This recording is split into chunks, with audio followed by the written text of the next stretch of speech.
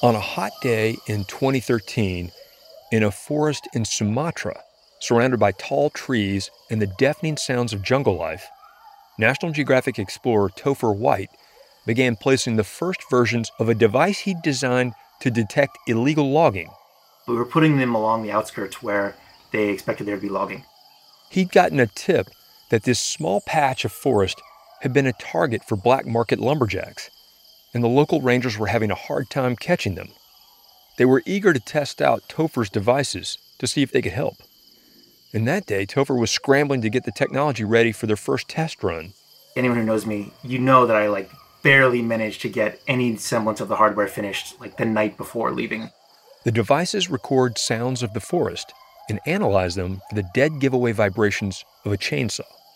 I think we're putting up the second or third device ever, and I get this alert on my phone that this thing heard chainsaws, and I'm just like, whoa, everyone quiet down. The forest is loud, and between the cicadas and the songbirds and all the other noises, a human might not be able to pick up on the distant buzz of a gas engine. And it's true that in the distance, you can barely hear this chainsaw, but no one had really picked it up. And this set off this amazing reaction of everyone, two guys jump on the motorcycles, the rest of us set off across the forest, and, they go and they confront the loggers. Illegal logging is a multi-million-dollar industry, which is destroying forests all over the world, accelerating climate change, and shrinking the habitats of endangered species. But policing it isn't easy. A handful of rangers might have to watch over thousands of acres of trees, but Topher White hopes his guardians can make a difference. And I'm just like, what? This is amazing. This is exactly what we're hoping for.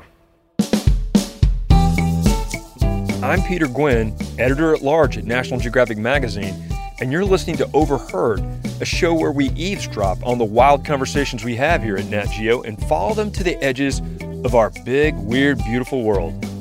If a tree falls in a forest and no one is around to hear it, guess what? It does make a sound. And that sound might just be recorded by Topher White. What else is that technology capable of? Well, it might just be that listening to the forest is the new frontier of conservation and exploration. More after the break. Hey, I'm Andy Mitchell, a New York Times bestselling author. And I'm Sabrina Kohlberg, a morning television producer. We're moms of toddlers and best friends of 20 years. And we both love to talk about being parents, yes, but also pop culture. So we're combining our two interests by talking to celebrities, writers, and fellow scholars of TV and movies. Cinema, really. About what we all can learn from the fictional moms we love to watch. From ABC Audio and Good Morning America, Pop Culture Moms is out now wherever you listen to podcasts.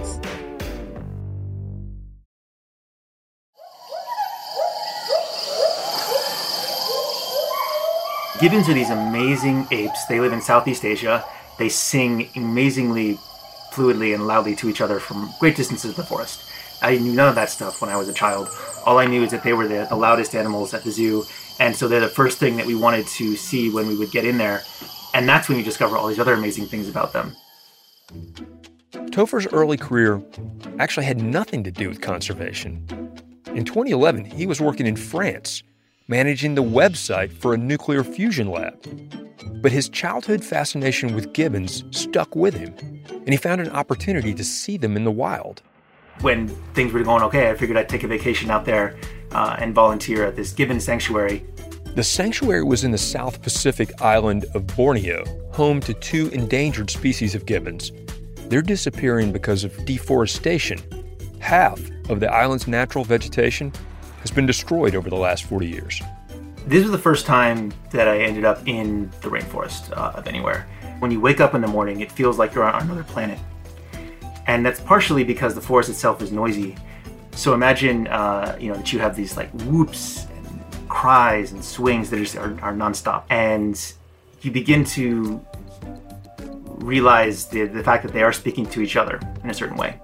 The Gibbon Sanctuary's mission is to raise rescued apes in captivity and manage reserves for wild gibbons. We often think that our ability to move from one place to the next is the same as an animal. But, if there aren't these super tall trees, the monkeys don't have a way to move through the forest. They're afraid to move through gaps. A single road being cut through a forest that may be only 3 meters wide is an impenetrable chasm that keeps animals stuck on one side or the other.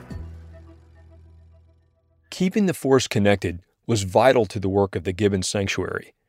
The reserve was off limits to resource extraction and was guarded by a handful of rangers, so it was a shock to their guide when they stumbled across a logging site nearby.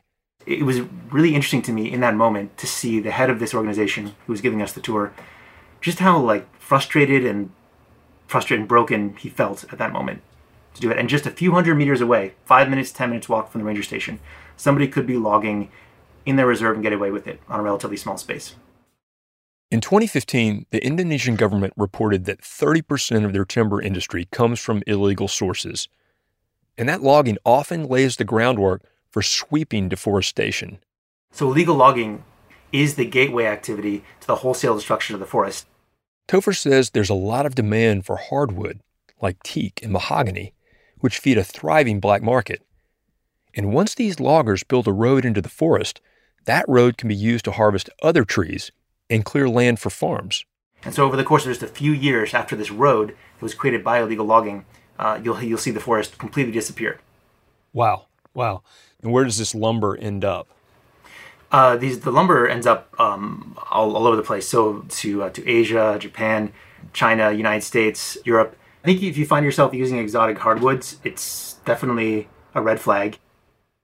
The U.S. bans imports of illegal lumber, but it can still make it to the shelves of local retailers when the true source of the wood is hidden in the shell game of the global supply chain. For example, in 2016, the U.S. government fined lumber liquidators $13 million for importing flooring made from illegal wood. In that case, the trees were harvested from protected forests in Russia, and then the logs were shipped to China, which has fewer regulations on wood, and then they were cut into planks for hardwood floors to be sold to U.S. consumers. At the consumer level, it's extremely difficult to do, if not impossible.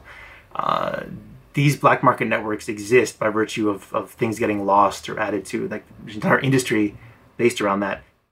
While he was at the Gibbon Sanctuary, Topher felt like there had to be a way to detect illegal logging without patrolling the entire forest on foot. So he started brainstorming ideas and running them by the head of the organization.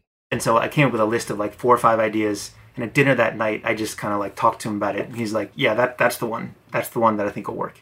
The idea was that we could listen to the sounds of the forest, have something up in the trees that would capture the sounds and pick out the sounds of chainsaws, and then alert them. Like a lot of the developing world, this part of Indonesia had cell phone service long before other types of infrastructure. And they had no running water, they had no roads, they had no electricity, but they had cell phone service. So he's like, please build that one. We'll be able to get the alerts on our phones. So Topher, can you kind of walk me through how the thing works? The way this whole system works is that you have this device up in the treetops that's solar powered. It listens to all the sounds of the forest every second, every minute, every hour, every day. It captures all of this, compresses it, and sends it up to the cloud. Once it gets to the cloud, we are able to analyze it for any number of things. Chainsaws, gunshots, trucks, voices, all in real time. And then if there's a threat there, we're able to send an alert back to people on the ground through some apps that we build that then allow them to get an alert, listen in, and respond. What's the device in the trees? How did you build that? So these devices in the trees, we call them Guardians. As I was going through all this, I realized that you could go on eBay and buy an old Android smartphone for less than $5 in 2012. And suddenly realized that cell phones can do literally everything they're supposed to do in that process except for power themselves. So for the longest time, the Guardian was just a very, very souped up phone case, allowing it to remain solar powered and to have a more powerful microphone. So you basically have a used cell phone and this solar panel that you've designed and some software that you've added that can listen for certain sounds. That's essentially what this thing is, right? Yeah, I mean, I had no idea how to build a chainsaw detection algorithm whatsoever. So Topher was a little stuck. He didn't know if detecting chainsaws was even possible, and he didn't know anyone he could ask for help. So he pulled the technologist's equivalent of a Hail Mary. He knew Cornell had a famous lab for wildlife recordings, so he scraped together just enough money for a plane ticket and a rental car, and he just showed up. And I drove out to Cornell, Lab of Ornithology. I flew out there, got a rental car, went up, slept in the car in front of the building, waited till I saw someone go in, and went up and told them about this project and asked if they could help me. And a really great guy, he sat with me for the afternoon and showed me how to detect chainsaws. It was the most amazing thing. Okay, to me, the amazing part is that he slept overnight in the parking lot instead of just sending the guys an email. But hey, one way or another, Topher finally had everything he needed. The modified cell phones that could send audio to the cloud, solar power to keep the things running, and an algorithm to detect chainsaws. He was finally ready for a field test. So he went back to Indonesia, and that's where, as he and the Rangers were setting up the first Guardians, they got the alert that one of the devices had heard a chainsaw. And I had no idea what was going to happen. I didn't realize I don't know whether Indonesia is dangerous or not in these situations. Were you scared? Were you nervous? I was pretty nervous. This got super intense super quickly in that particular moment. Yeah. But, I got to give major cred to the Rangers who knew exactly what to do. And they go and they confront the loggers, and they're like, look, you're over the line very slightly. Don't do this again. If you do, we're going to stop you. And from this point forward, we'll know when you go over the line. And so much confidence was built around that particular moment. Topher used that first success to start a crowdfunding campaign and expand his proof of concept into something bigger, a startup called Rainforest Connection. The idea gained a lot of publicity, which then spread the idea to other conservation groups. Lots of requests came in all over Africa. You have them from all over Latin America. You had them from Southeast Asia. There was an assumption that we would, expand in Indonesia. Right. Were you surprised by how many people were reaching out to you? Did this give you a sense of the scale of the problem you were tackling? So it was surprising to see that people were picking up on it, but we were kind of in it. We believed in the technology. I believed in it. It felt right. It felt true. What I didn't appreciate was the distance that still had to be traveled between where we were and actually being useful to those groups. Topher says he got really lucky with those first Guardians. In that pilot project, they were able to stop their first loggers almost immediately. But as his project grew, so did the complications. And what we found when we started getting into other areas was how complicated that whole process actually becomes. And even to this day, you still have to solve new problems in most places that you go to, based on new things you discover that you couldn't have predicted if you tried. Well, give me an example of that. So you come to Cameroon as your next place. What did you have to do differently in Cameroon? Well, so in Cameroon is where we came into a lot of things changed. So the biggest issue is there's no light at the bottom of the tree canopy. There's no cell phone service at the bottom of the tree canopy. So that was the point at which we realized that we couldn't make this technology useful unless we climbed to the tops of trees, which I didn't know how to do at the time. And so learned how to do it. Wait a minute. Back up a second, Topher. A minute. So you need your devices higher in the trees. How do you do that? How do you climb? What is the key to climbing super tall trees?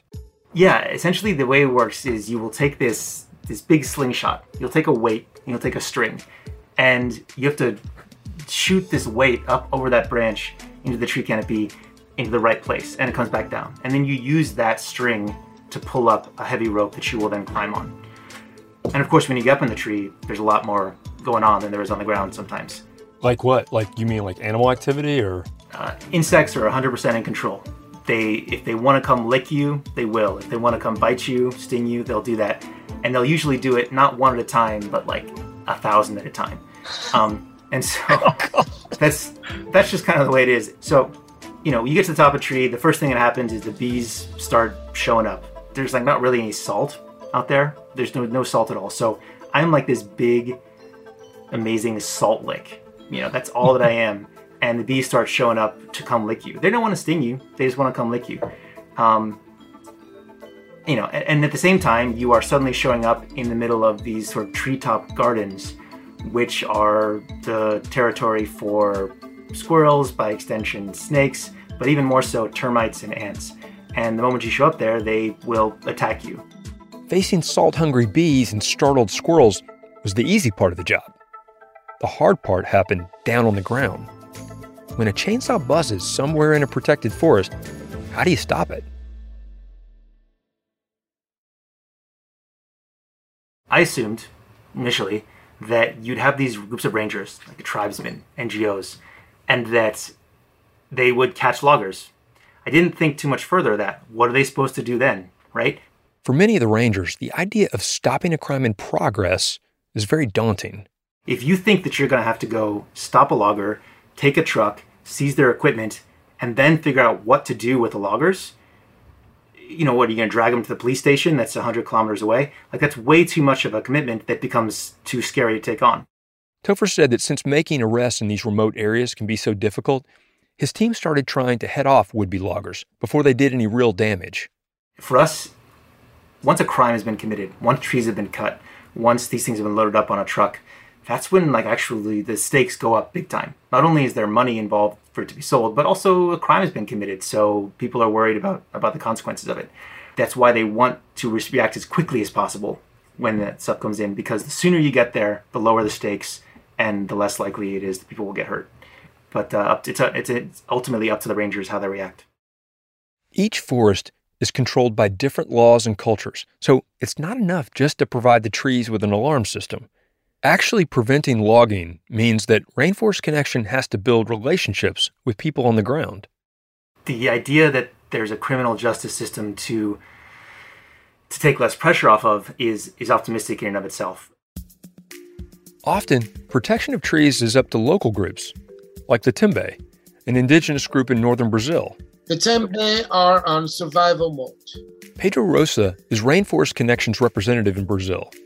The forest alive is life for them, so this is like survival. They need this to be alive, to be themselves, to be who they are. The Tembe live on land set aside for them by the Brazilian government, yet keeping loggers and ranchers out is largely left up to them. Pedro has been helping the Tembe set up guardians throughout the reserve. The Tembe said, after you put your guardians over there, we've done 3 or 4 patrols. So the loggers said, okay, we're not going this place anymore because the Tembe are coming in. He says the guardians make the Tembe's patrols more effective, but there's still a lot of work to be done. What happens? Deforestation border just changes. So they move on from one place to another place. It's kind of endless. Because of the emphasis on deterrence and the complications of local law enforcement, impact is difficult to measure. At the minimum, the guardians are an effective tool for pinpointing illegal activity, like logging and poaching. But detecting chainsaws isn't the only thing they're good for. Rainforest Connection has another mission: preserving the sounds of these rich ecological landscapes. The complexity of what's happening in the rainforest, any soundscape, is intense. You have all these animals vocalizing, and over the course of their evolution and the course of their behavior, they've come to occupy their own space. But the ways in which they interact with each other, not just amongst the species, but across species, is very subtle. You can't see more than 20 feet in front of you, but you can hear a kilometer away. And that's how they've evolved to exist, interact. And there's so much subtlety in there that we can only pull out with this technology. Using artificial intelligence, Rainforest Connection has been able to identify 629 different species so far. It's proving a valuable tool for monitoring the health of ecosystems and studying animal behavior. And as technology improves, so will the possibilities, like detecting animals that are trying not to be heard. Imagine this scenario. A jaguar is walking through the forest. These are essentially hunters, they're there, they're not making noise. We're never going to hear those things. It may not be vocalizing, but most of the time, the rest of the animals are talking about them, And so don't listen for jaguars. Listen for the things that happen when jaguars there that other animals are saying. They're putting out warning calls. Maybe they're quieting down. And that's where I think we're going very, very shortly. The more audio they have to work with, the easier it will be to discover patterns like this. So Topher and Rainforest Connection are trying to record all the audio they can get. Our moonshot for the next 10 years would be to gather 1 million years of continuous audio, 1 million years of audio from all over the world. And considering the health of these ecosystems, this project has extra urgency. Climate change has begun. We're in it. It's happening. We are kind of the war photographers, so to speak, of climate change when it comes to gathering acoustics. Topher sees this as maybe our only chance to record this moment. And he has a point. There's a long list of species that have already gone extinct, remembered only through the technology that was available at the time. We only have illustrations and bones of the dodo bird. We only have a few minutes of black and white film of the Tasmanian tiger. And so that's a responsibility that I think we have. What are the secrets that can be unlocked and the truths that we can capture now that even we aren't curious to know about, that others will be in the future? If Topher White has his way, future generations will be able to hear the fulsome songs of gibbons echo through healthy forests in Borneo, and not just in speakers and headphones.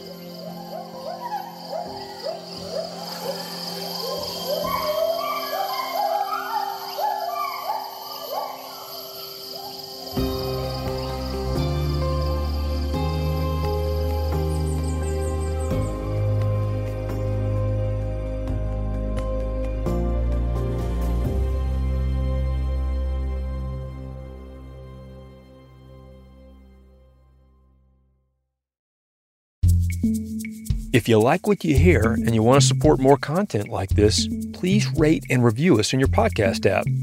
And consider a National Geographic subscription. That's the best way to support Overheard. Go to natgeo.com/explore to subscribe. Deforestation is a huge problem that needs institutional change as well as innovative ideas like Topher's. One group of researchers is using waste from coffee production to help destroyed forests recover. We've included a link to the story in our show notes, along with other interesting links, like the last known footage of a Tasmanian tiger and Rainforest Connection's website, where you can listen in on real-time wildlife recordings from all over the world. All this and more can be found in our show notes. They're right there in your podcast app.